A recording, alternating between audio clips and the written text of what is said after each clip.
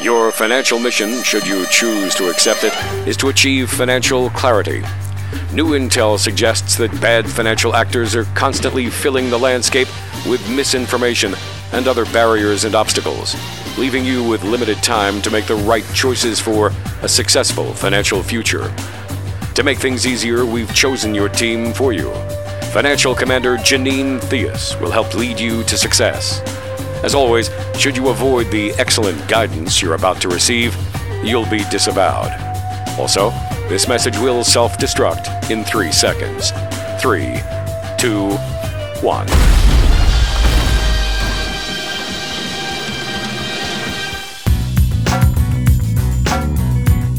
This is your financial mission. Walter Storholt here alongside Janine Theus, the CEO and founder of Theus Wealth Advisors, your financial commander here on the program each and every time we embark on this financial mission. She is your financial commander in Columbia and Howard County, serving you throughout the community. If you want to find out more information about Janine, you just go to theuswealthadvisors.com. That's theuswealthadvisors.com.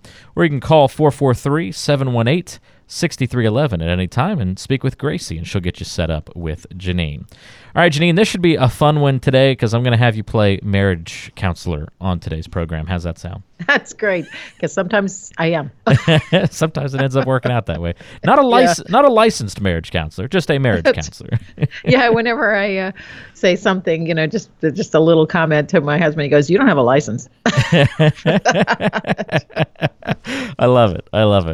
Well, the title of our podcast today is His and Hers Retirement Planning, and here's the straight skinny. If you're married, this comes as no surprise. It takes two to complete a successful retirement plan. You've got to be on the same page when it comes to these kinds of things. So on today's podcast, we're going to look at how husbands and wives often have different financial goals and then how that creates conflict. Oh, what do you know? Conflict in a marriage. New concept.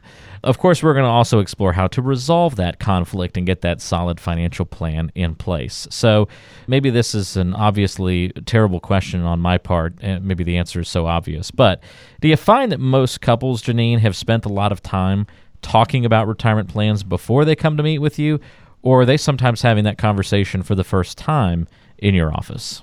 A lot of times they think they've worked through some of their ideas, but especially if you have couples that have been married a long time, where you think by osmosis the other person understands what your real fears and concerns are, it can be a new conversation that happens, because what is the goal?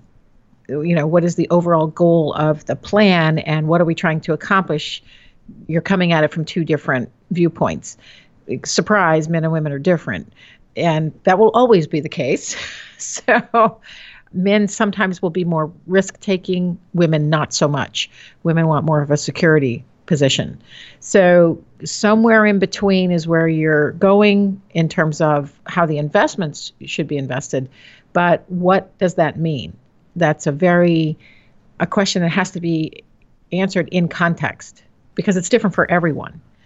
A lot of times you've got, somebody who spends a little too much, somebody who doesn't care. I did have a gentleman come in with his wife from one of my classes, and it was just very interesting because I started asking questions, and he just looked at me and said, "We've never talked about this." And he wanted to retire. He was 63. He wanted to retire within 3 years. She was 55. And I said, "You need to have a conversation together, the two of you, on how you're going to do this. And then if you want to come back and talk with me, that'll be great." But he said, we've never had that conversation. I said, "You need to have the conversation." Because of her age being so much younger, it's a different conversation than you at 66 retiring. Yeah, it's important. So age does make a difference. And if you're not on the same page, it can have it can have an adverse impact on the spouse, the younger spouse. Well, what are some of those other primary things that need to be discussed between husband and wife before, the true planning can really get underway? Where are the first steps? Well, first steps is you've got to understand what your budget's going to be, or what you think it's going to be, or what you want it to be. Because you've got to know what we're spending, huh? Right. Spending is a big deal. And in our area, it's not a big deal for some people. It's a bigger deal for others. But it's got a ballpark idea of what it costs you to live. Because once you go into retirement, if your income is going to be less than your current income, you're going to have to understand where's the money going. And then how much are we spending? What does it cost us? And then how much discretionary power do I have in terms of spending ability? And then a lot of things factor into that. Where are you going to live? What is the lifestyle you're looking for? Because most people don't want to step down. They don't want to say, I'm making $150,000 this year. We've been making $150,000 to $200,000, and we're going to step down to 80. Most people don't want to do that. So you've got to understand and get on the same page with regard to spending and what does that look like or feel like to you, and is it going to work? And a lot of people, I think, Janine, not to interrupt you, but feel like maybe they don't want to step down, but they feel like they can. The old verbiage is you're going to spend less in retirement than you did during your working years. But I know that you have found that to be a bit of a fallacy with many of the people you work with. Absolutely. I mean, some people can absolutely make it work because they're very good at keeping an eye on, and they're very frugal with spending anyway. And they're very good at keeping an eye on things like that. Others, not so much. And, I don't want somebody to have such a tight living lifestyle that they can't even enjoy it. So if it's your decision to go from 150 to 65,000, that's your decision, and especially if you start that decision at 60 or 61, 62, because you're looking at 30 years on that kind of an income. Certainly can be done. But you have to look at where you're living, how you're spending, how much do you want to provide for kids, grandkids, et cetera, et cetera. Some people don't care, but those are factors that can change. And that's what's really interesting. A lot of people have a hard time seeing that something can happen that can change your plan in 5 years. Now, I teased that we were going to talk about conflict. So let's get to the fun part of the show today, where that conflict arises between husbands and wives. What are some of the things that they disagree on in retirement planning? What are the flashpoints? Some husbands, because that's the nature of guys, I can do this all. I can do it myself. I can do all this planning, and thus far it's worked. And the wife looking at him and going, you die tomorrow? I don't know what the heck you've done. And that is probably the biggest disconnect. Yeah. Is in the accumulation phase, the guys have done a really good job. Everybody has saved, and the guys have done a pretty good job of growing with the market, their assets. But they haven't shared it with the spouse, or the spouse is not interested, which is pretty common for a lot of women. They're not interested in some of this stuff, which is fine, but you do need to talk about it. Because how many instances do we know of personally where somebody's dropped dead at 62 or 64, and now the spouse, the wife, is now dealing with it all and has no idea where to start. So the biggest disconnect is, how do I communicate what I'm doing and why?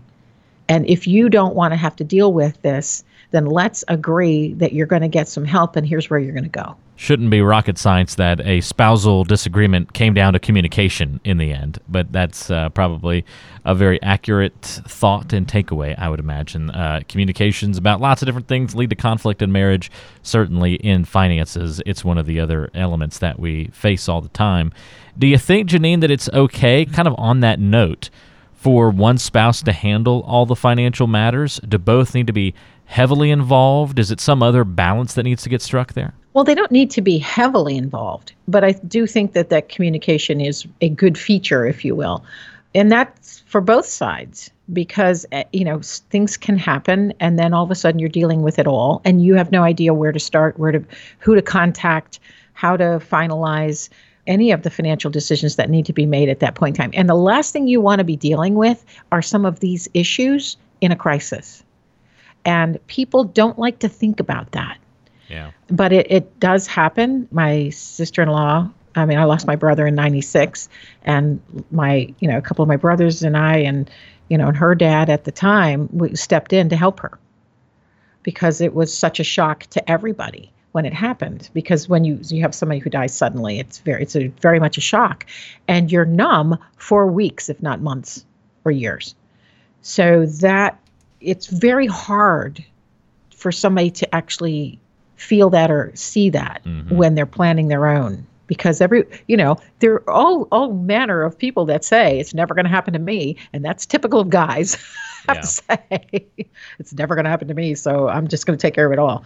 So to answer the question, no, the spouse does not have to be heavily involved, but you should understand the basic concepts. Yeah, and probably even just as simple as know where everything is, right? Know where to find the accounts. That'll save a lot of consternation and time and frustration. And on that note, though, there are a lot of times, and this actually did happen to me, where you go, if you're working with an advisor, or some people that have worked with advisors, where the guy is a male advisor, is speaking to the husband and dismisses the wife, either intentionally or unintentionally, completely dismisses the wife or her $40,000 of income. Right. Nothing is more off-putting than to be dismissed. Sure. So if that is the case and the husband dies, you can bet that wife is not going to work with that guy. Right. Oh, it's like going to a party, and just make it as simple as just a conversation. It doesn't even have to be about finances, but when you go to a get-together, social gathering, or party, whatever it may be, and you start talking to somebody, and they just address you, or maybe it works both ways. It might be I go somewhere, and the friend or whoever it might be is only talking to Connie and never makes eye contact with me or asks me a question or pulls me into the conversation. That's off-putting. And it's going to be even more so when we're talking about life savings and life and death and insurance and all these other things. Absolutely. It really does matter that you include that. You as the wife are included in the conversation, because your contribution, even if it's not monetary, is significant. There's an inferred or an implied contribution to the relationship and everything that happens. So, and there actually isn't a monetary contribution. It's just not in the normal sense. Everything you do has a cost associated with it. So it is important. And a lot of times I think the typical brokerage advisors, not everybody, but, overlook that. That's a good point. Well, to put a bow on the conversation for us, Janine, do you have an example of a situation where you helped a couple who wasn't on the same page? They weren't communicating well about their finances, and then how you were able to kind of help, get everything wrapped up on the same page with one another, something that they walked away happy with and excited about their plan together? Well, typically in the conversations I have, that is my goal, is to get them at least on the same page if they're not already. I'm very fortunate. I have a lot of husband-wife couples that are on the same page, at least conceptually. Maybe execution is a little bit different, or considered, one has a better idea about something than the other. But generally, conceptually. That's my wife and I. Conceptually, we want to live on a budget. In execution, she does a great job at it. I tend to be the overspender. So, and that's usually where people kind of fall off the wagon, if you will. But I think kind of to wrap this up, let me tell a story. And it's a personal story that has a direct connection to this. When I was 18, I got a birthday card from my grandmother. Now, because we had moved around a lot, we were not necessarily close to our extended family. And I'm thinking 18, okay, big deal. I'm adult. I was already consider myself an adult. Got a birthday card. And in the birthday card was a check. And the check was for $2 this is my dad's mom. Okay. And I never cashed that check. Because it wasn't because I was being obnoxious. I just thought, wow, who writes a $2 check? No kidding. And I kept it as a bookmark for years. Oh, wow. And it wasn't until I actually found it in a book a couple years back and thought, how funny is that?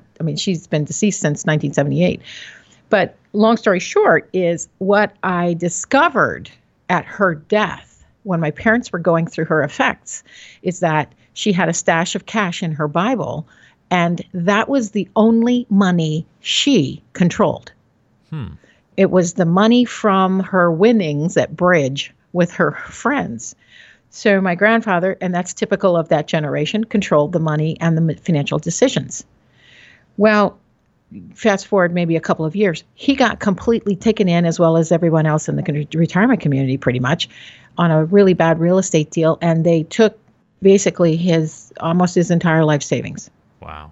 And so the point of that story is you can be the victim of your own decision making that goes awry, or you can be the victim of someone else's decision making. Yeah. Not always intentional, but there are so many stories like this that I just always emphasize you've got to communicate and you have to evaluate. And you need to get a third-party objective opinion on a major decision financially, and that may save you in the long run. It didn't save my grandparents. So important to make sure that you're making good financial decisions for yourself. Not only does it impact you, it impacts your spouse, it impacts your children, it impacts your next generation. It may even impact the generation before you. If your parents are, still living when you get to retirement age, which is certainly possible, and you may need to or want to help them out with something that they face. All of your decisions do end up having repercussions on those around you. And, thank you for sharing that personal story, Janine. I think that's important to hear things like that. And so when it comes to being a couple, you're in this thing together. You've already been on this road called life together. Not to get all, touchy-feely here on the show with our emotions and all that kind of stuff, but it's important. It really is. And so it really is. You're on the ride together through life. Be on the ride financially as well. Make sure you're on the same page. And as a last thought here, Janine, just for a quick moment, I'm going to guess that people aren't alone in needing some help to spark that conversation. It's not something like you're just going to go home tonight and be at the dinner table and say, hey, I heard this podcast today, and we really need to talk about what's going to happen when I die. Like you're not alone if that sounds like that'd be really a struggle to accomplish that goal. And that's why sometimes it's helpful to come in, meet with you, because, you can be the one who asks the hard questions and starts the conversation. Absolutely. And that really, we laugh about that because who does sit at the table and say that? I do have some clients that do that, which is pretty funny when we have a conversation. But it usually takes somebody somebody, a relative, a neighbor, a friend, a good friend, where something catastrophic happens and it's a wake-up call for you. Mm-hmm. So what I encourage people to think about is don't let there be this wake-up call where things are broken and it's really hard to fix them if you can at all. You've got to be a little more proactive with getting some assistance with some of this decision making, because all the decisions, the money decisions around the money, are just as important as the money itself. I say this all the time, and I can't emphasize it enough, because life gets in the way. And you have the best laid plans, and the plans can go awry. And the last thing you want to discover is that your plan didn't work. Right. As you thought it was going to work, or it didn't work at all. Exactly. So, walk through permutations, possibilities, what ifs, and say, what do I want to have happen if these things happen? Yep. If you need any help prodding that kind of discussion and making sure that you've got the right plan in place, give Janine a call. 443-718-6311 is the number. You'll chat with Gracie when you call, and she'll set you up for a time to meet with Janine to talk about these things. 443-718-6311. And as always, online at theuswealthadvisors.com. Janine, thanks for the help on the podcast today, and we'll look forward to talking to you on the next one. Okay. That's Janine Theus. She's your financial commander, and I'm Walter Strohl. Thanks so much for tuning in. We'll talk to you next time on Your Financial Mission.